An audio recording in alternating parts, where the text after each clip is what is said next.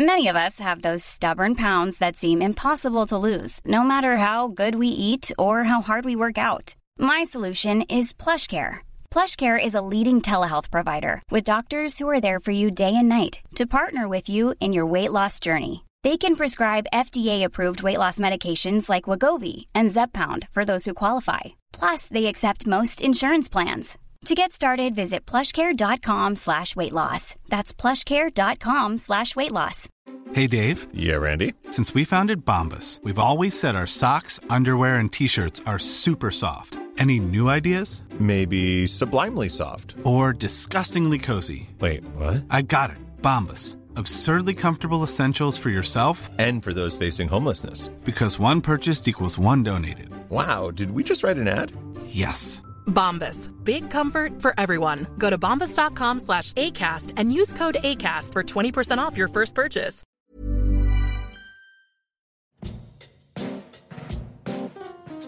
Hello? Guess who? Me again. Hey, excuse the interruption, but it's a very important interruption.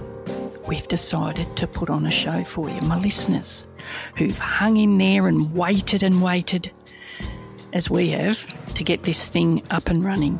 The show is called The Groomer, and it's about an investigation that I was part of which centred around the distorted world of a pedophile. It's pretty raw but educational, where I also talk about online grooming with a special guest and the damage that online grooming, or grooming in general, causes to all those involved. So please come and join me on Saturday, the 19th of March, 2022, at the Village Roadshow Theatrette, the State Library, 179 Latrobe Street in Melbourne. 7 p.m. start, goes till about 9. The tickets are through Eventbrite. COVID rules will apply, and you know the go. Masks, no kissing, no hugging, no smooches, no holding hands, no personal displays of affection. And that's just for me. Hope to see you there. Bye. My podcasts often deal with distressing situations which are not suitable for children and some adults for that matter. Some of what I discuss may trigger uncomfortable emotions. If that does occur, please reach out to Lifeline, Beyond Blue, or any other support service or person you feel comfortable with. Please keep in mind that there's always two sides, sometimes more, to every story. My guests provide their recollection of an event or incident, sharing their thoughts and their emotions, but it's theirs. Not everybody will agree with them. I never want to tell any guest what to say or what not to say, so there will always be others that see it differently, and I understand that.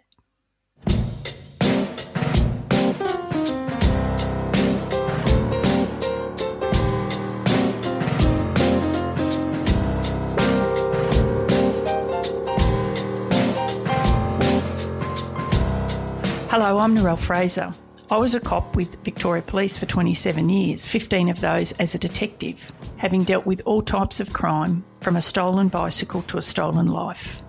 I witnessed the effect crime has on those involved and became one of those victims myself in 2012 when I was diagnosed with PTSD. However, out of adversity comes other opportunities like this, my own podcast. I'm still pinching myself. Thanks for listening and coming with me as we explore the human side and impact of crime. I was impacted in more ways than one, and it drove me to a point where it made me evaluate my own life negatively, and it was all from this incident. My life was almost taken away, and then when it was given back to me, it was like, oh, geez, did I really do it properly? Today's guest, Daniel Barrett, he contacted me around the end of last year to thank me for helping keep him company whilst travelling the many Ks he does as a truck driver.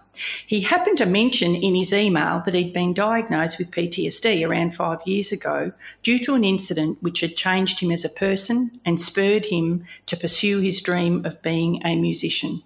And there just seemed to be something in his message that I thought was worth pursuing. So often it takes a traumatic incident for us to reassess life and start taking some risks, which we'd hesitated to do prior to that trauma. Or we decide to go down a path that we come across which we'd never, ever considered before. Dan had always loved music. He wrote his own songs and played guitar. But it took a woman using his truck to end her life that changed his priorities and made him realise that if we wait too long, opportunities can pass us by. Dan won't get older, like many of us, wondering what if, because he's taken the plunge. He's put aside those negative thoughts that many of us have about ourselves, where we lack confidence in trying something new, telling ourselves that we can't do something, we're not good enough, or what if I fail?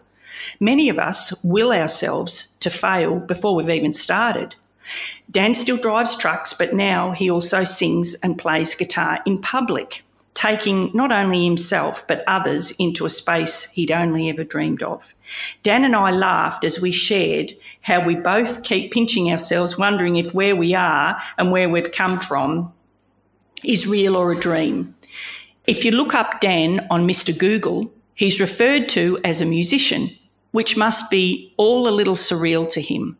I don't know how he's got time to drive trucks anymore, as his gigs seem to be taking up most of his time. But today, it's about giving you the courage, motivation and inspiration to do that thing you've never thought you could, to jump in and not worry about what others think. Do something that makes you feel good and which just so happens to make others feel good too. Don't wait for something traumatic to happen to catapult you into following that secret ambition to do something you never thought you could. Dan is testament to putting yourself out there and seeing what happens. So thanks for your time today, Dan, and thank you so much for agreeing to be a guest. I know it wasn't what you expected when you wrote to me, but again, it just shows some things happen when you least expect them. So how's your Christmas, New Year? How's all that been? Well, it was a lot different to last year. I mean, last year we were locked down and you couldn't really be anywhere, or it had to be a little hush-hush type thing. But this year, my brother's just bought a house in Albury, so we went to Albury and spent the day there and a few other places. And the New Year, I had a gig at the Caledonian in Echuca, played there. It was too hot on New Year's Day to play a gig out in the open at Henry's, but no, the gigs are going well, and my holiday as well. That's fantastic. So talking of gigs and you playing guitar, I don't think that we can start today without giving the listeners a sample of the type of music that you play, and maybe explain a little bit about the song that you've chosen and why. So what song are you going to sing for us today, and why have you chosen it? I've actually chosen one of my original songs that isn't necessarily recorded. It's a song that a lot of people who follow me resonate with. It's called Go Slow. It's a song about my nan, who's still with us, but it's called Go Slow because my whole life, basically me and all my cousins, we just run around like headless chooks out on our farm.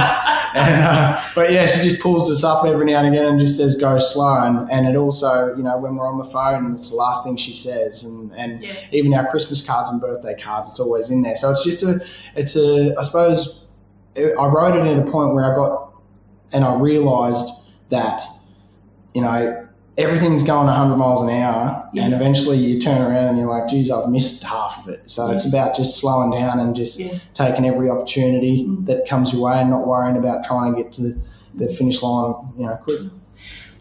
I must admit, I have a friend who's a very good friend of our podcast, Ron Iddles, and when I retired, he gave me a beautiful card. And the card said something along the lines to take time to smell the roses. And I suppose in a way that's what your nan means, is to take your time, don't rush, because you might miss the best thing that was there, sort of. Yeah, it's funny you use that line. Actually, another song of mine, Born to Run, which I won't play today, it's on Spotify and stuff, but it's got a line that literally says, I wish I could slow down and smell the roses, and basically take time to smell the moment, the idea of just stopping and seeing what's around you at the time rather than worrying about what's going on next week. So, Absolutely. Yeah. All right, well, thanks, Dan, and take it away.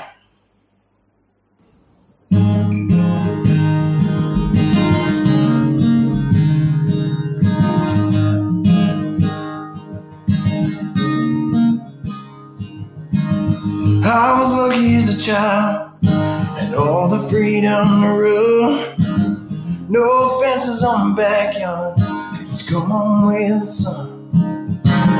Holidays with my cousins and my brother on our family farm.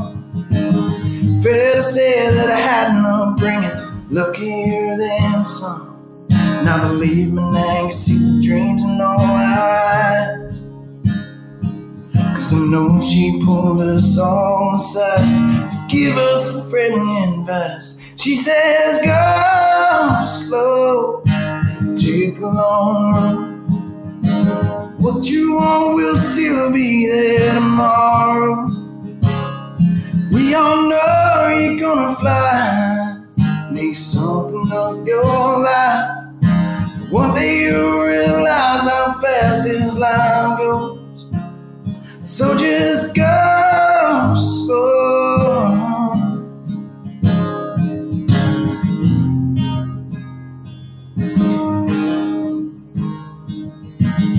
By the time I was 18, I was ready to leave my home.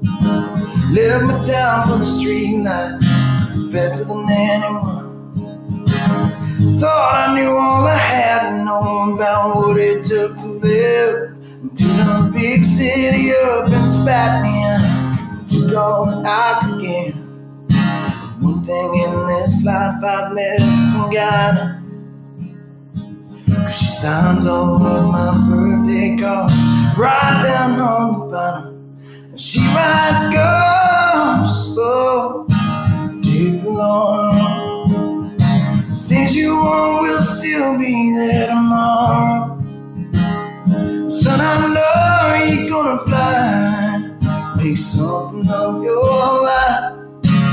One day you'll realize how fast this life goes. So just go slow.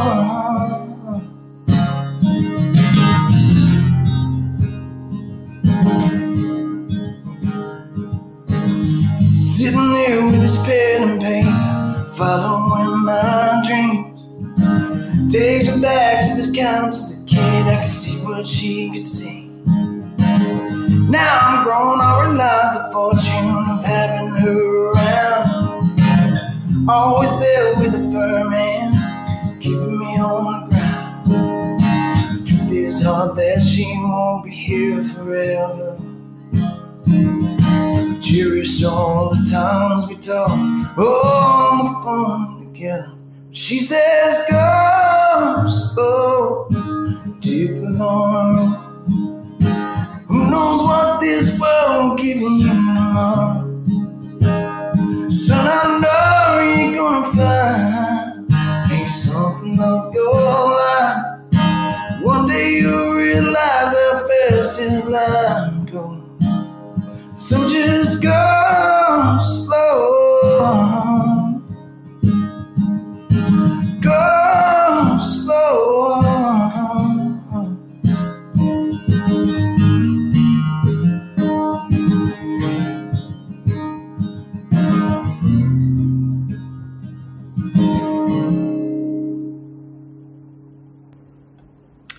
Wow. That was beautiful. Absolutely beautiful. God, what a voice. Oh, gives me goosebumps.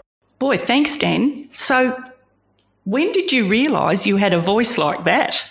Well, it's hard to say. I guess you could say I've always had the voice, but I think it's something that definitely matures over time. I know the songs that I've written, a lot of the getting better aspect comes from experience, getting through good times and tough times, which allows you to have not just a story to tell, but a story that resonates with someone listening to it. Yeah. And I think you'd have to agree that most songs that you hear, we can all resonate in a way, can't we, with a word or a verse or, I don't know, something. But I think most people can find something in a song. Yeah. So, yeah, anyway. So where did your love of music come from? Like, did your parents play music when you were a kid, or is it just something you discovered yourself? Well, none of my family plays music, so to speak. I've always had music in my life, hundreds of CDs and stuff on top of the TV that I used to steal and chuck in my Discman. Yeah, a Discman. Yeah, it's. Hey, I used to have a record player. Yeah, well, people still have record players. Are cool. Discmans are in the recycling, but I'd usually borrow just CDs and go sit in my room and listen to them. And that was before I even had the guitar. I didn't get a guitar till I was 16. Okay. And even then it sort of just. I used to. Nan has we come off a farm, and Nan has. A piano, and before it went out of tune, my cousins and I used to play on that, and one of my cousins, Kayla, her and I would always be singing, finding time to sing, but I never really, wrote a song or tried to learn a song until I was 16. Okay. Yeah. And so those CDs that you pinched from mum and dad's, the discs, the discs. Yeah. What sort of discs were you pinching from mum and dad that you liked? Well, we had so many because Dad he wasn't a DJ. This was back when he had a 6-stack CD player and you just line them all up. But, everything from Bryan Adams to Fleetwood Mac, Suzi Quatro. I mean, I've got Suzi Quatro on my set. And there's things like that. And that's what happens is like, and the aspect of it too is you don't just hear the songs. Like when you think of Bryan Adams, a lot of people go to Summer of 69 or something like that, but he's got such a massive back catalogue, and that's where you used to get with CDs that you don't get now because you just buy the song that you want rather than back in the old, here I am 28 talking about the old days. It's been a tough life. But you grow up listening to a whole CD front to back and having a connection with each song rather than worrying about, that's the song that everyone loves right now. I've got favourite songs that people don't know about because they don't even know they exist. Yeah. I must admit, music is a huge part of my life because I'm not sure if you listening to my podcast, you might realise that my husband and I don't have a TV. Right. So we listen to lots and lots of music. Yeah. We've got a really wide range, but music I think it takes us all to places that we just love, and you can just, I love it. But you just talked then about Fleetwood Mac. Oh, my God, I love Fleetwood Mac. You brought up a lot, like Suzi Quatro. Oh, I know what I was going to say. Not all that long ago, I was at a wedding and there was a guy playing a small group. Anyway, they said, any requests? And there wasn't many people dancing. Anyway, I don't know where it came from, but I said, do you know Daddy Cool and Eagle Rock? Yeah. Anyway, they did. Yeah. I think most people know that play. Yeah. Well, it went off. Yeah, exactly. And that's what it takes sometimes. It's sometimes some of the songs that I do, they just come out of nowhere. So it's like they don't expect you to know the song. Sometimes people are there to try and trip you up.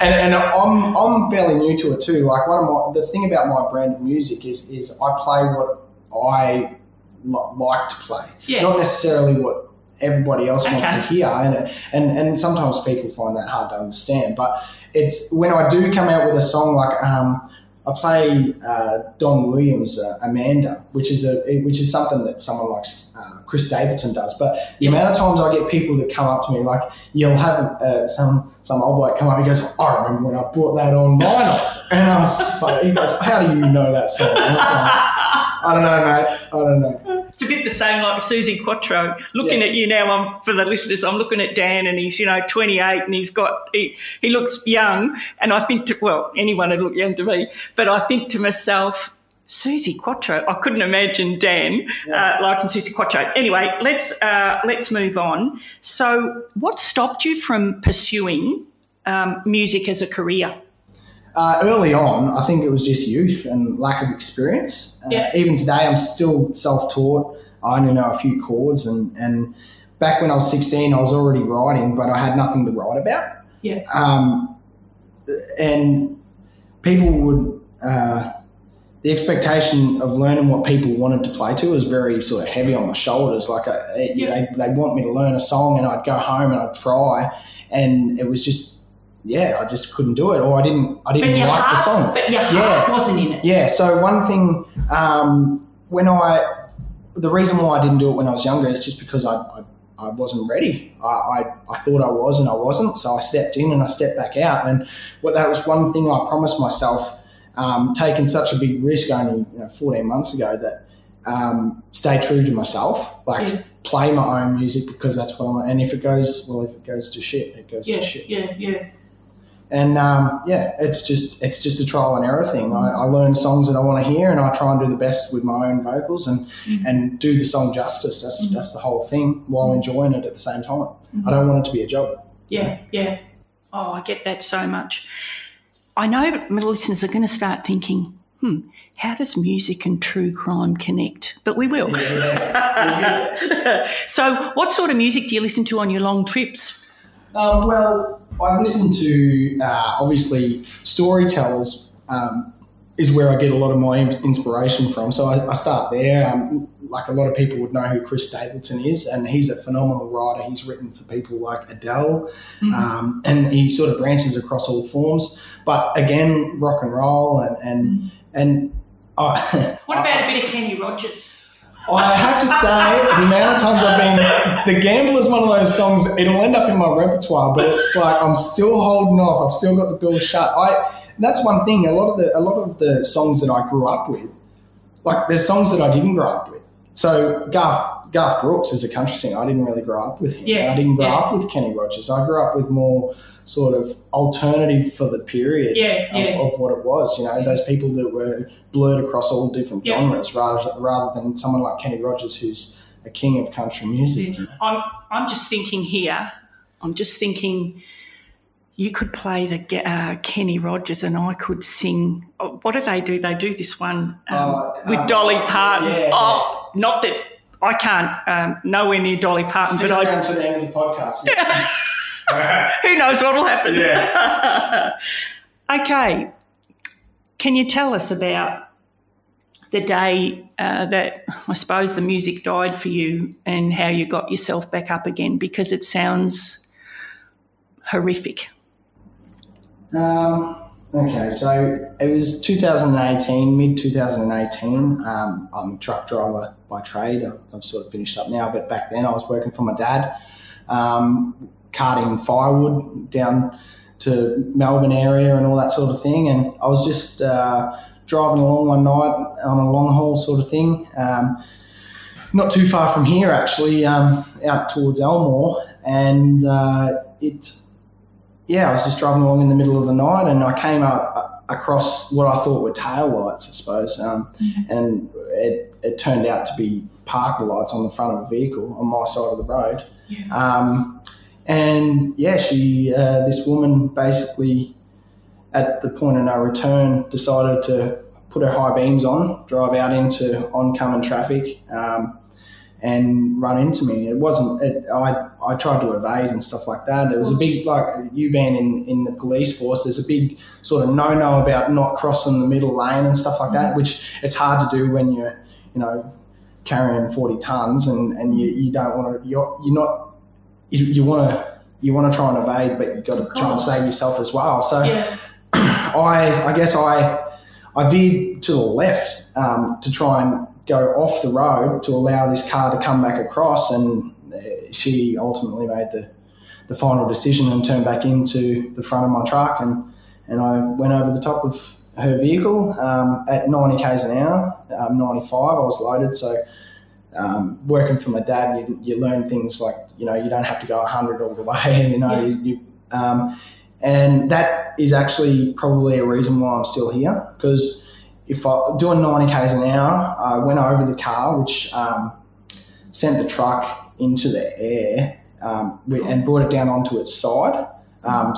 Which then caused the truck to skid on its side, and where it ended up was off the road, up against a tree line. And it's one of those genuine things where if I was doing 100 k's an hour, I wouldn't be here right now because Really? I would have went that extra bit. And there's certain things on my part that I just do because of the industry it is. I mean, I wasn't wearing a seatbelt in the truck, and which is a no-no, obviously, but it caused me to be thrown across the other side of the cab, and the fridge that was the only thing that really hurt me, the fridge behind the driver's seat became dislodged as well and landed on top of me, which caused a bit of damage to me physically. I think from what I can remember, it did knock me out a bit because there's parts that I can't remember. But I came to, I got myself out of the truck, and she was killed instantly, and So I can't imagine, Dan, and if you need a bit of a break, you tell me, because I understand this is one of those things. It's like, I mean, even I won't lie, I've been extremely excited to be a part of this podcast. Just the fact, like, I will mention that the reason that I'm here is because I fangirled Narelle, and I messaged her. And I just messaged her and I said, "Oh, we're actually from the same sort of area, and that." But in all seriousness, like it did start to hit home a little bit, about it made me think about things that I haven't thought about for a while. But in saying that too, it's that the whole idea is talking about it, and that is ultimately the best thing that you can do.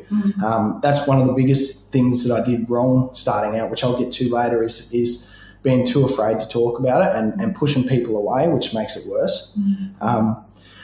But yeah, it's I live with it forever, and it's good. So Dan, when you say, was it because you were listening to the podcast and people were talking about how they feel? Is that what made you think, I've got to talk a bit more about this, or deal with it? Or is it just that it what's that word? It not catapulted you, but encouraged you to think, I want to talk to other people about this because they could learn something? Is that the sort of thing you mean? Yeah, sort of. It's like you obviously you do find yourself sometimes you bring things up in conversation that you probably shouldn't. Like, people don't ask to know things, but I'm kind of one of those open book people. Like, I'll end up putting myself in a position where a conversation steers towards it, actually. But it's at the same time, like, one of the big things is you're not going to get over a traumatic experience if you don't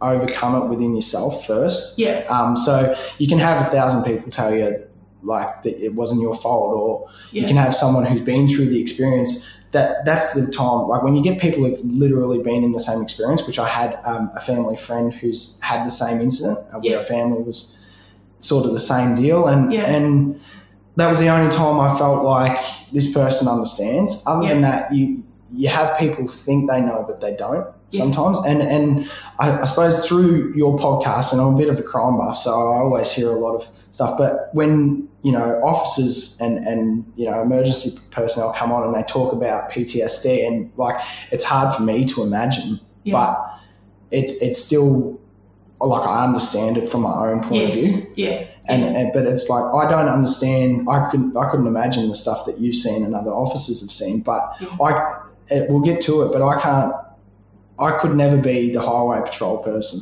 that was at my scene, that has to basically walk through the whole thing, see the things that I didn't have to see. And it's just one of those things. PTSD, it's sort of one of those things, like, it's not always talked about, and you don't always feel it. It can creep up on you in times you don't even expect. I've been at a party having the time of my life, and something's happened, and it changes you. And once you're in, you can't kind of get out. No, you can't. And so, I know what you mean about highway patrol, because I've just in the last couple of days received a really, really concerning email from somebody who is in the job at the moment. And their highway patrol, and talk about, like, they are so damaged. but they don't want to tell anybody because they love the job, they love what they do, but it has damaged them. And you can just read through what they're saying. I mean, I cannot imagine, as you say, you've seen what you've seen, and you can't unsee it, can you? You've seen what you've seen, but they see all the, I do apologise, but all the real grisly stuff, you know. And I do think, well, first of all, the biggest positive for my own mental health on that night was the fact that 2 other truck drivers that actually did see the car wreck, they went to make sure that person was all right first. So they seen the part that I didn't see. But when it came to, the first thing I did, I got out, I climbed across the back of the truck, I got down, I didn't have any shoes on. I was driving in thongs and they were nowhere to be seen by the time. But the first thing you want to do, there was strangers picking up firewood off the road trying to clear the roadway. Yeah. And the first thing I wanted to do was is there any chance that this person's still alive? So I start running back to where all this has happened, 60 metres. The truck skidded for ages. Yeah. And these 2 truck drivers basically grabbed me by the shoulders and just said, mate, that's the last thing that you want to do. Oh, you know, and it's, and I understand it, and there's a form of guilt about it, but it's one of those, you've already had enough of your own because you didn't wish to be there and you don't but when it comes to that highway patrol, I did try and go into the Bendigo police station and try and catch up with him, and it actually so happens that when I did, he was on leave, not for mine but for something else, for personal, through something else. And it's what you say is every now and then, they never know what they're going to. No. They have to go there and they never know what they're going to. So what they see, I couldn't imagine. No. You just mentioned then about the guilt. Yeah. Can you tell me more about that? Oh, it's even a lot of my recovery mentally was about revisiting what happened, every step of it, driving along, knowing that I seen it. And when you do, think of when you're driving, you see someone on the side of the road, they might stop for a leak or something, and you pull over, you get more closer to the middle of the road to avoid that person, give them that space, or a cyclist or something.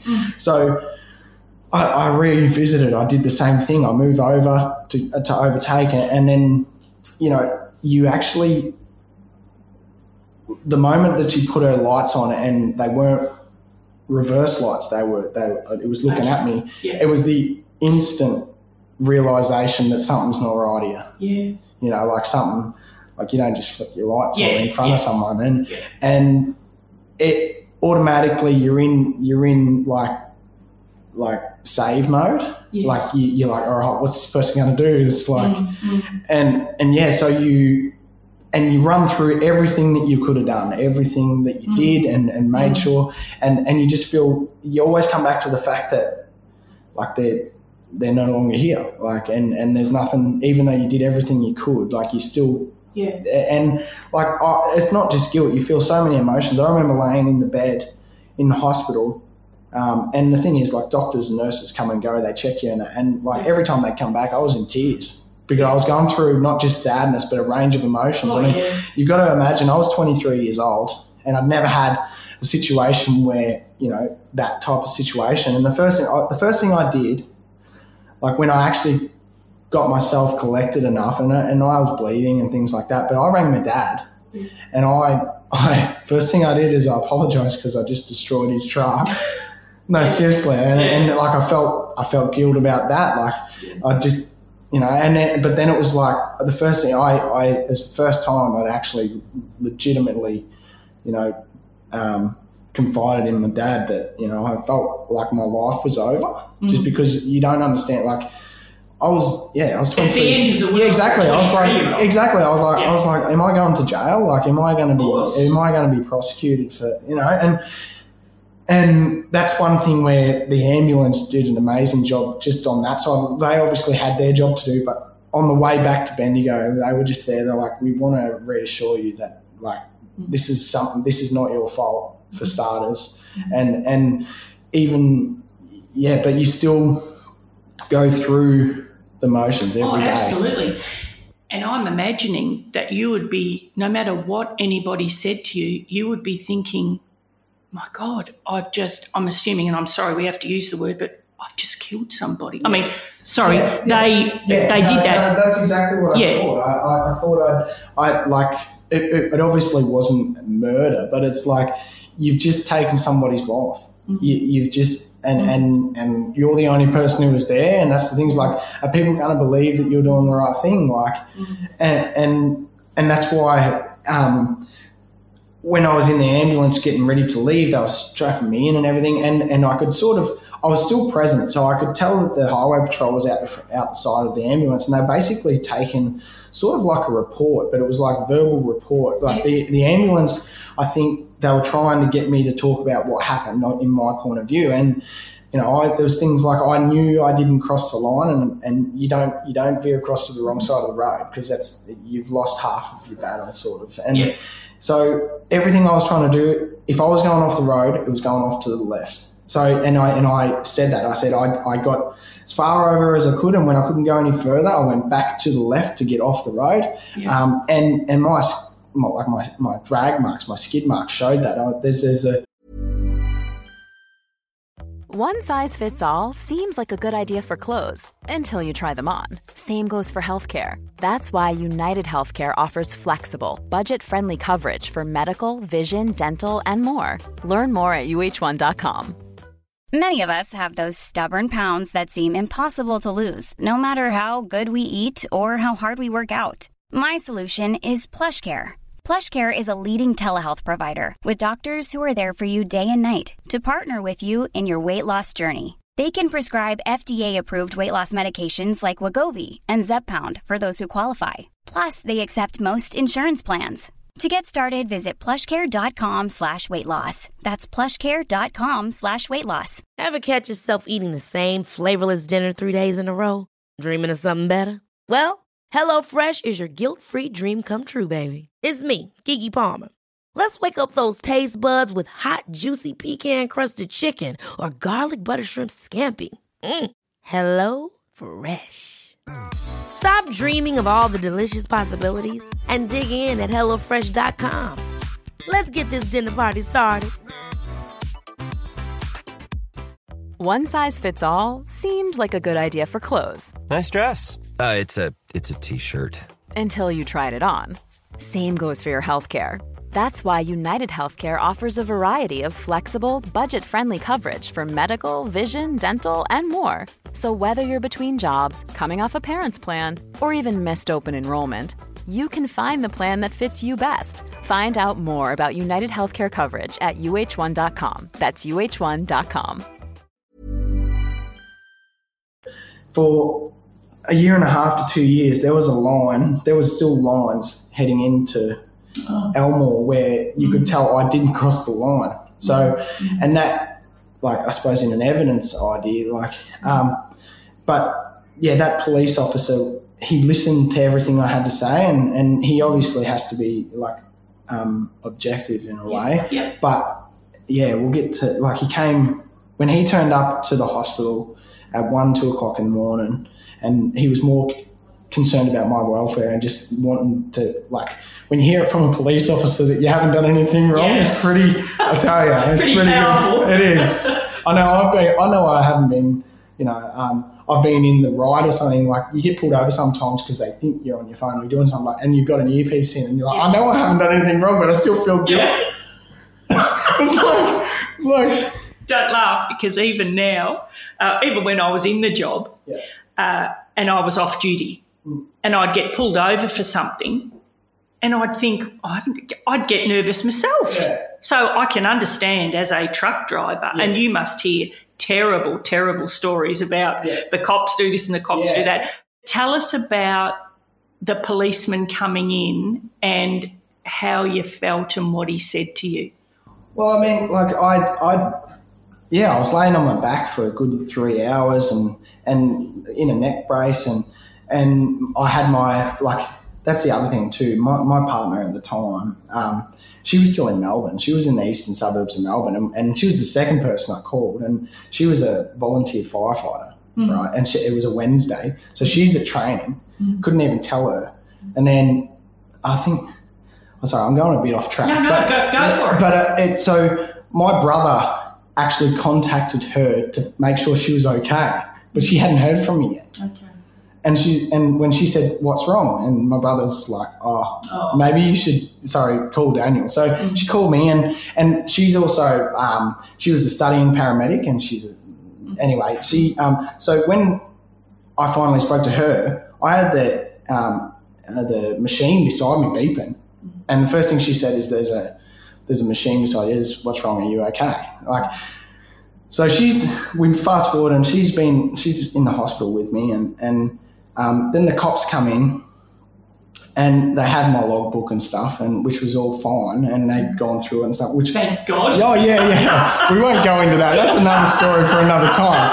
But it's just like I didn't even care about that at that point. It didn't even cross my mind. Yeah. You know, and he just come in and he said, he just said that this is an absolute tragedy. He goes, I can't, he was saying to me that I can't imagine what it's like being in my position as a young. Yeah. And he just said, look, the best thing that you can do is focus on moving forward and obviously getting any help you need. But he said, as far as don't ever, this was not your mistake or anything like that. And I bet you needed to hear that. Yeah, and that's it. And we even the next day or 2 days later or something, I went in and I gave a formal interview. And the same thing, police officers are they have to be so blunt sometimes, because there's one thing that you get with them is they see so much traumatic stuff that they just can come across as blunt. Yes. So it's the person, the woman had, from what I understand, some personal issues. And he was just sort of it was a reason as to why, but it's he had his own views, which kind of surprised me as well. Yeah. But he's just very blunt about it. But also, I think what you're saying is that he could also make it I'm not saying he was empathetic, but he was understanding. Yeah. But I mean, just before when I said the word killed. Yeah. It's a hard word to say, but you've got to be, because what he's interviewing you about, it would go to an inquest, coroner. So you can't pussyfoot around with all these. Oh, I do apologise, because there's so many out there that have been through this, but you can't pussyfoot around with nice words. Yeah, exactly. You've really got to be honest, and sometimes painfully honest. Yeah. And I get what you mean about blunt, but you just have to be.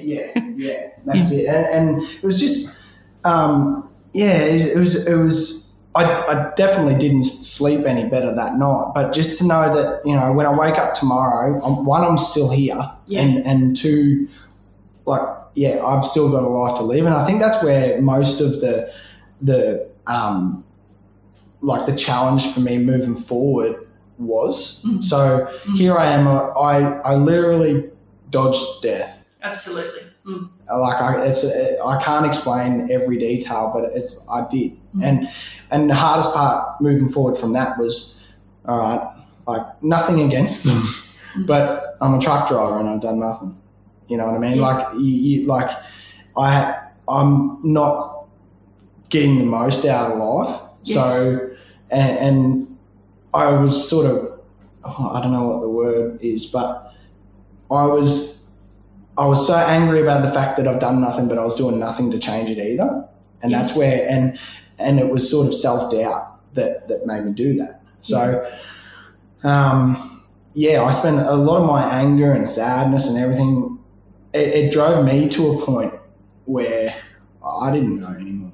Yeah. And that's the truth about it. That's the harsh truth about it, is that you get when you go through a traumatic incident and you feel helpless and hopeless, you even think about things yourself. And it was at that point that it started to affect relationships with people around me, because I tried to like draw myself away because I didn't want to affect anybody else. I think what that's about is and I think it's fairly typical, where you are internalising how you feel, because you don't know how you feel yourself. You can't explain it. There's no words because you've never been in this position before. Yeah. So it's very, very, it's very confronting. No, it is, and it's that's where it comes back to the hardest part about going through any form of trauma and longevity of trauma and the effects of PTSD, is that you've got to come to terms with yourself and not just that whatever's happened, but just to, like, be confident in yourself and be happy within yourself. Easier said than done. Exactly, and that's why it's the hardest part. It's like you can have 1,000 friends. I'm a musician, and even in some respects, like I can have 50, 100, 200 people in a room, and sometimes you just still feel lonely because like they don't owe you anything either. You know, you put your heart on your sleeve and you play to them, but you don't. And you make some friends, but you also just make conversation. You know, and that's it's the same with an ordeal. It's like you've got to be comfortable in yourself before you start letting other people in, especially the ones you care about. It's a bit like me with my PTSD, is that I had to accept that I had PTSD. I had to accept that I had been diagnosed with a mental illness, and that's really hard to accept. Yeah. But until I did accept that, I couldn't get any better. Yeah. And that's what you're saying, is that you have to do something to help yourself, really, rather than getting everybody else. But I suppose what I want to know at this point is, did you, when the policeman said you're going to have to,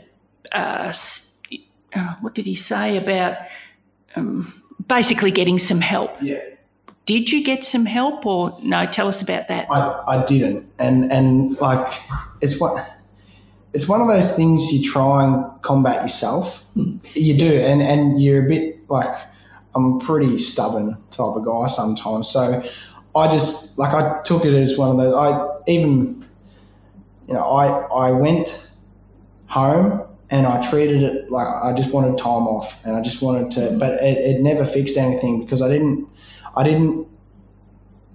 I could see the problems, but I didn't have anyone to help me try and fix them or just have those conversations. Because that's the thing about, psychiatrists and stuff, is like they don't tell you what to do. And because I did end up going to get some help, but they don't tell you what to do. They basically allow you to get everything off your chest so that you can almost think about it clearly. It's it's like guilt-free chocolate. It's like you just.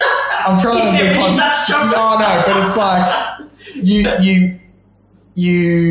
go to these people to get everything off your chest, and it's selfish, but you don't have to worry about how confronting it is because it's their job to listen. Absolutely. So you want to get everything out. You want to tell somebody, but it can't be someone you know. And so you get everything off your chest, and then it's on a spreadsheet, and you can just look at it yourself. Yeah. And that's all you need sometimes. And like I still find that I probably should go back. Yeah. It's I think that's where it comes to just knowing those signs as well. And I'm still not great at it either. I still, have my days and that, and I still push people away. And but it's with me for life. Yeah. But also, Dan, I think you push people away. I think most people do. You've got to be in the right frame of mind to talk about it. You've got to be with the right people. And if you're not, well, I think don't be too hard on yourself. You sound like you've done really well. I mean, it's a hard thing to bring people into such a difficult place, and those things that you saw and those things that you felt, you can never unsee them or unfeel them, you know. So injuries. What sort of injuries did you get? Well, I didn't get that many. I mean, the fridge itself landed on top of me and actually, you know, on top of my head. I ended up, I've gone through my life and I don't think I've ever broken a bone, to be honest. But my friend works at the Bendigo and she told me that they thought I was coming in with a fractured skull and everything, just because a lot of the stories of truck drivers, it's the one thing that happens. There's an accident and the fridge is the thing that can kill a truck driver. And so they were expecting the worst on that front. But I've got a couple of scars down my ribs and things like that. And it was, and obviously a major concussion and things, but that side of it, physically, I probably I got out unscathed. There's a message in there for all the truck drivers. Get rid of that fridge. Or fill it up. Because I reckon I know what's in that fridge. Exactly. You have to fill it up. So did you ever find anything out about the lady, or did you prefer not to know? That was one thing that I sort of battled with as well, is like, obviously I'm a bit of I like to call myself a social moth. I'm not as beautiful as a butterfly, but I like to get around the place. So, like, that's me as a person. That's just the lightheartedness of it. So there was always a part of me that I was like, I need to know more about this person. Like, I felt like I had like an obligation to know, because but at the same time, I was also very angry, you know, and I didn't want to know anything about him. I wanted to forget about him altogether. Yeah. So, I found out reasons why that probably drove her there, literally. And the sad part about it is, at the time, I was living in the eastern suburbs of Melbourne. I was living in a place called Mooroolbark. And not far away is Ringwood. And she was from Ringwood. Okay. And that's the crazy thing about it. She wasn't even from this area. She drove there, I think, from memory, it was something along the line. This is all coming back from the highway patrol in the interview. He just sort of found out some information from talking to the family. But she grew up in this area. Okay. And she was suffering from, I can't remember what it was now. She was diagnosed with onset dementia.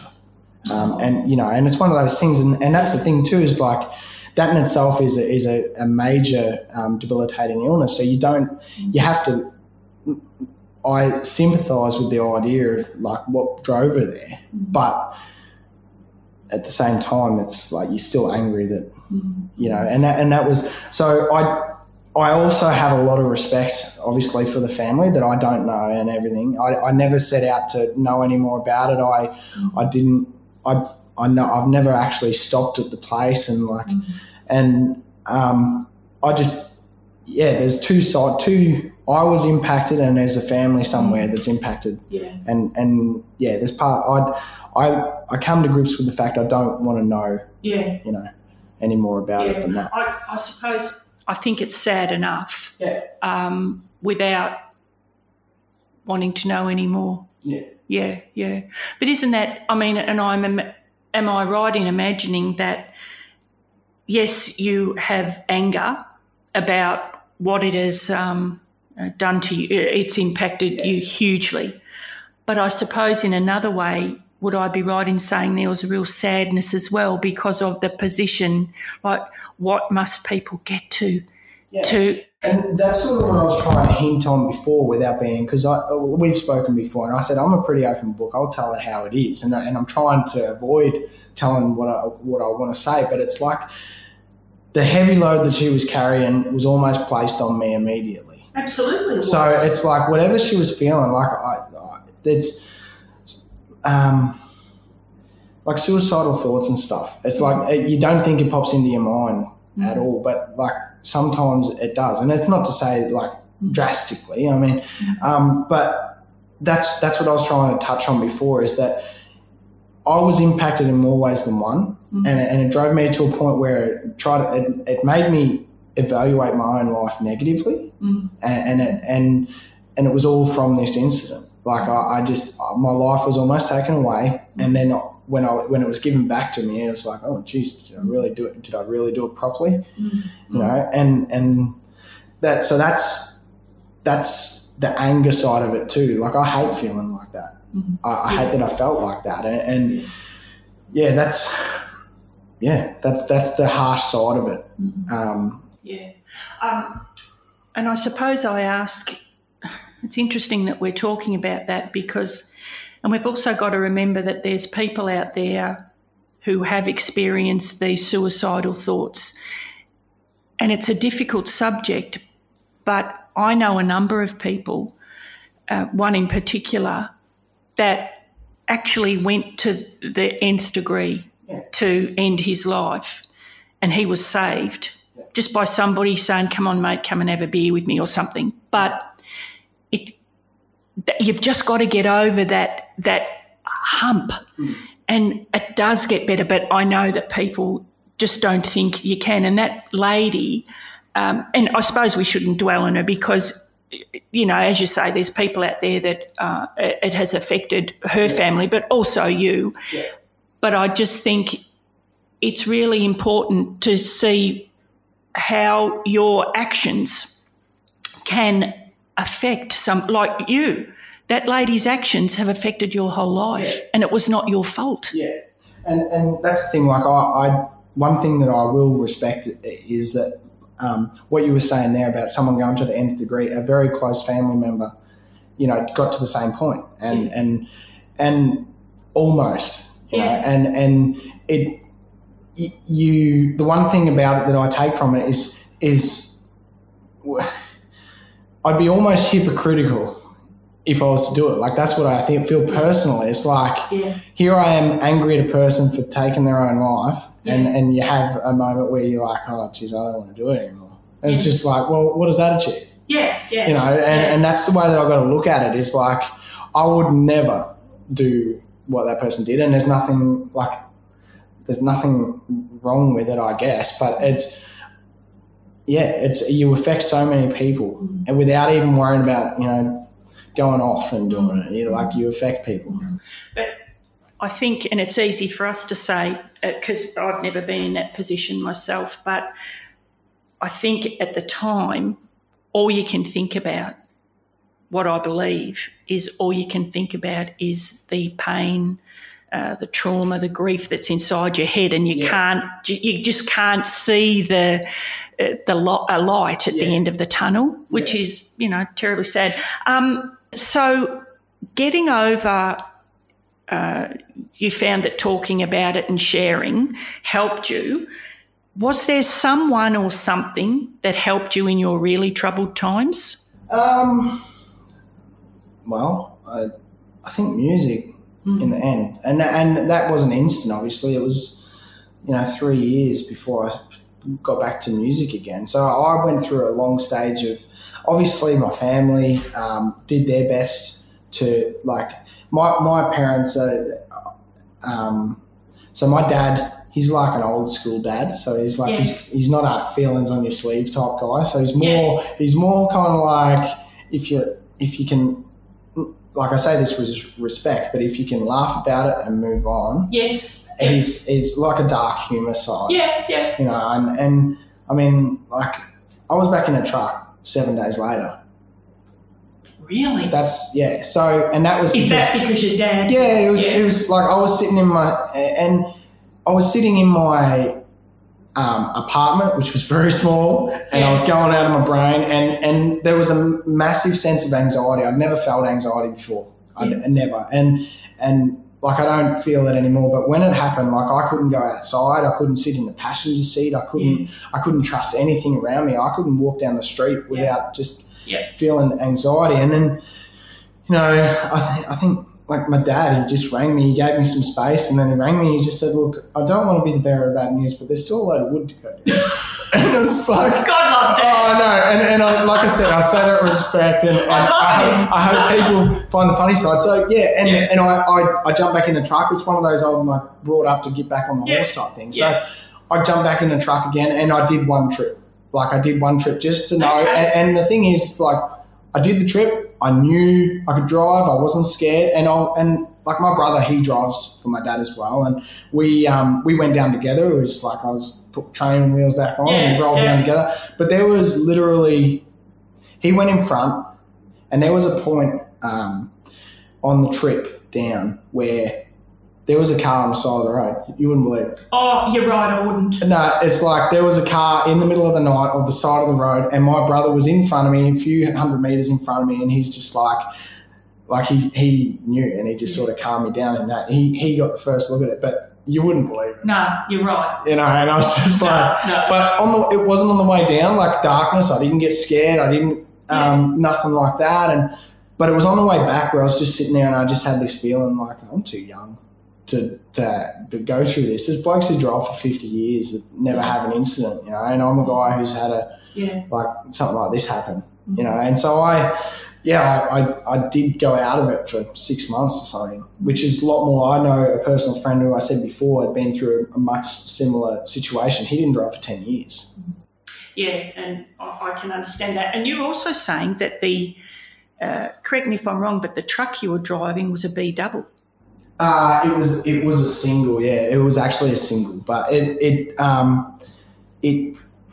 went, which in itself, if it was a B double, it probably would have been a lot worse, I suppose. Yeah. But in saying that too, like they were big blocks of wood, and it's sort of there's so many things. I mean, I followed a truck.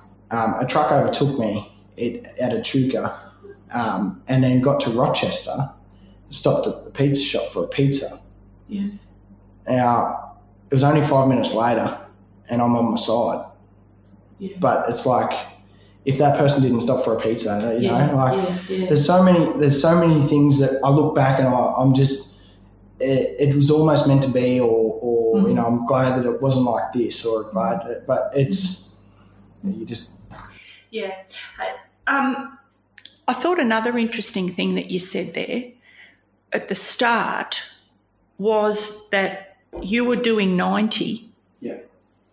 But if you were doing 100, which you're allowed to do, you would have probably 100%. Been killed as well. 100%. And that's why I say about that other truck is that, like, my dad, he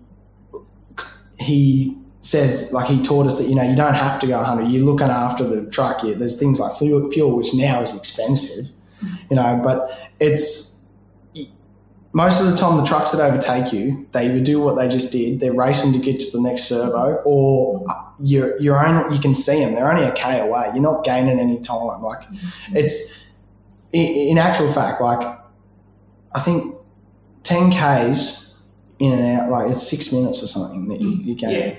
So it's like in that instance, if I was doing 100 Ks an hour, I wouldn't be here. And if that person was the person that had the incident, they probably wouldn't be here.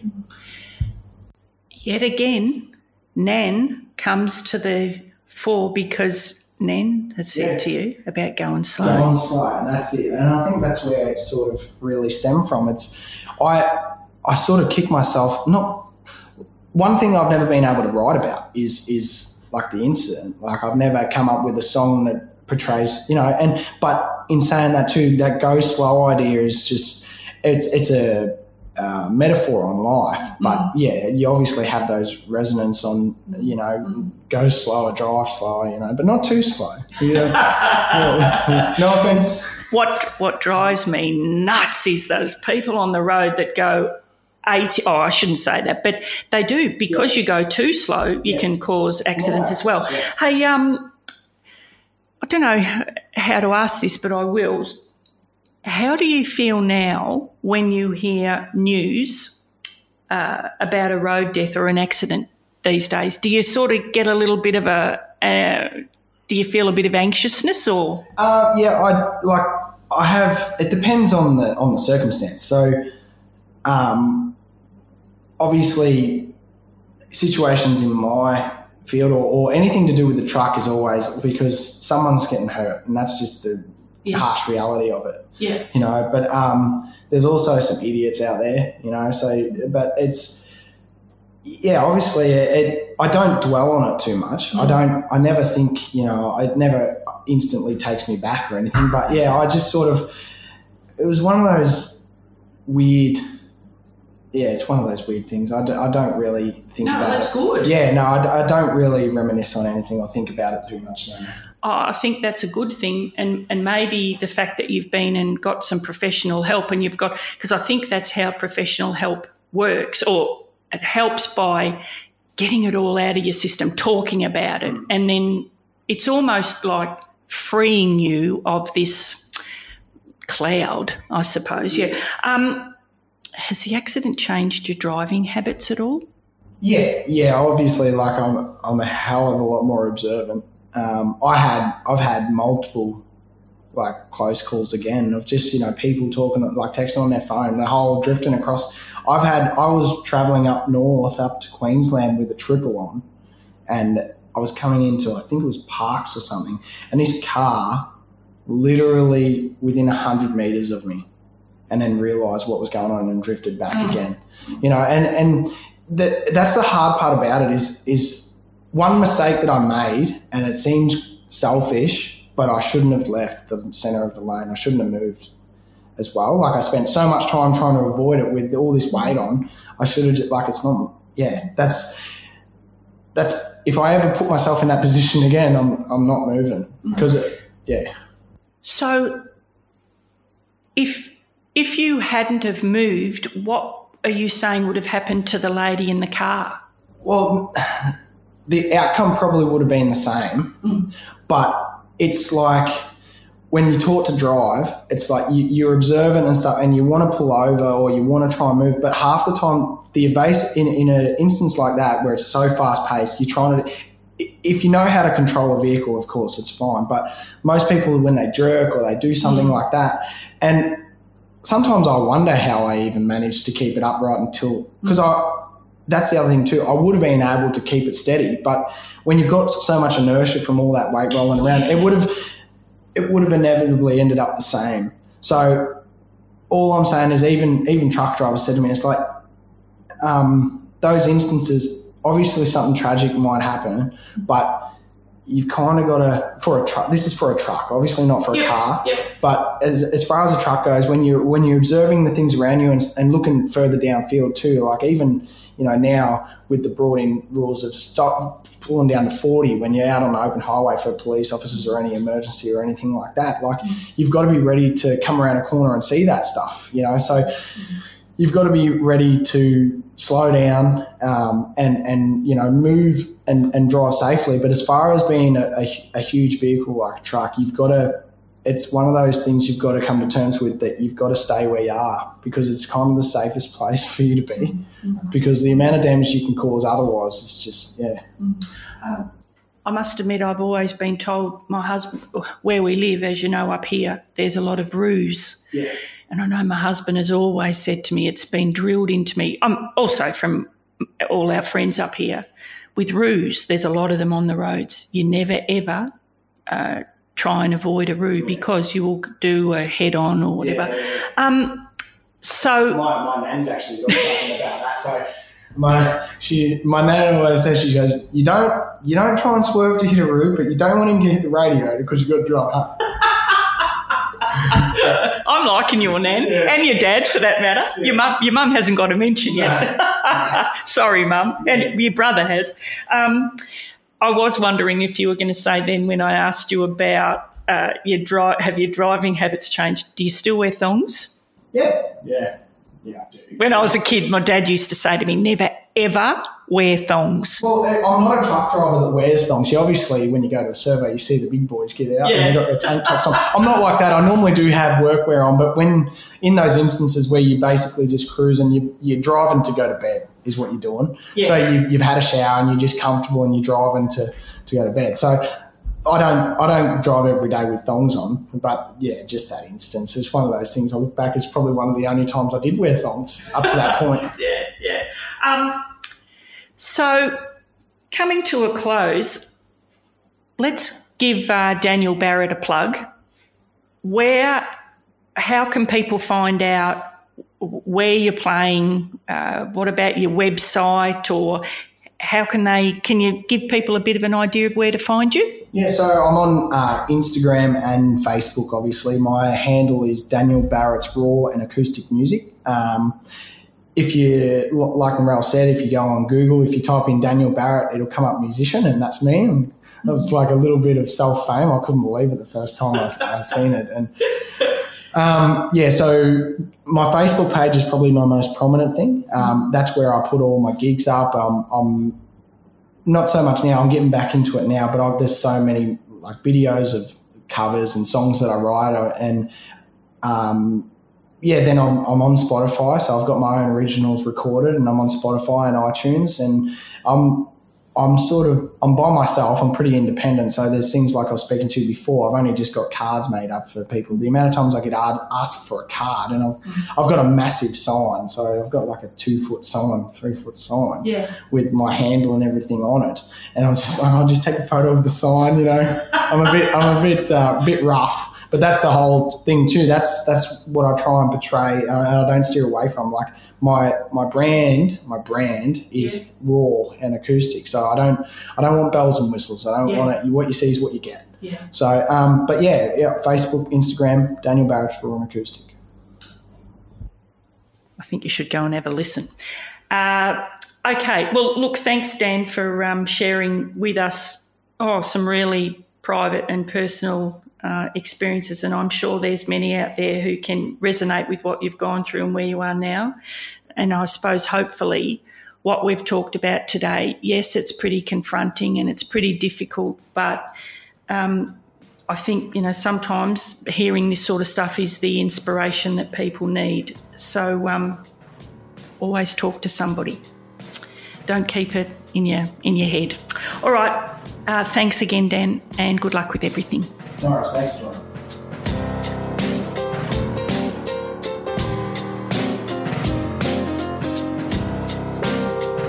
Hey, it's Narelle here again. Thanks for listening, and I hope you enjoy the podcasts as much as we enjoy putting them together. But to make sure you never miss an episode of Narelle Fraser Interviews, hit subscribe wherever you get your podcasts. And don't forget to leave a rating and even a review. And please share it with all your friends too. And again, thanks for joining us. We have got some amazing stories to tell. So thanks again. See ya.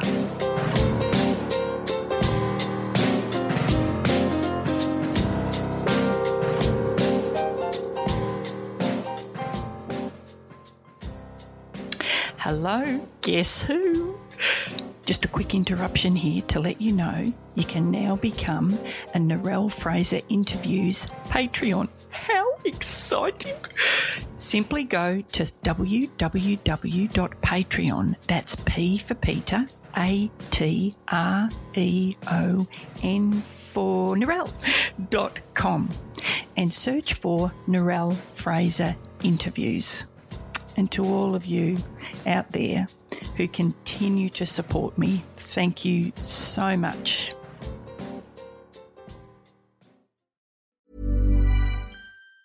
Planning for your next trip? Elevate your travel style with Quince. Quince has all the jet-setting essentials you'll want for your next getaway, like European linen, premium luggage options, buttery soft Italian leather bags, and so much more. And is all priced at 50 to 80% less than similar brands. Plus, Quince only works with factories that use safe and ethical manufacturing practices. Pack your bags with high-quality essentials you'll be wearing for vacations to come with Quince. Go to quince.com/pack for free shipping and 365-day returns. Ever catch yourself eating the same flavorless dinner 3 days in a row? Dreaming of something better? Well, HelloFresh is your guilt-free dream come true, baby. It's me, Keke Palmer. Let's wake up those taste buds with hot, juicy pecan-crusted chicken or garlic butter shrimp scampi. Hello Fresh. Stop dreaming of all the delicious possibilities and dig in at HelloFresh.com. Let's get this dinner party started. Even when we're on a budget, we still deserve nice things. Quince is a place to scoop up stunning high-end goods for 50 to 80% less than similar brands. They have buttery soft cashmere sweaters starting at $50, luxurious Italian leather bags, and so much more. Plus, Quince only works with factories that use safe, ethical, and responsible manufacturing. Get the high-end goods you'll love without the high price tag with Quince. Go to quince.com/style for free shipping and 365-day returns.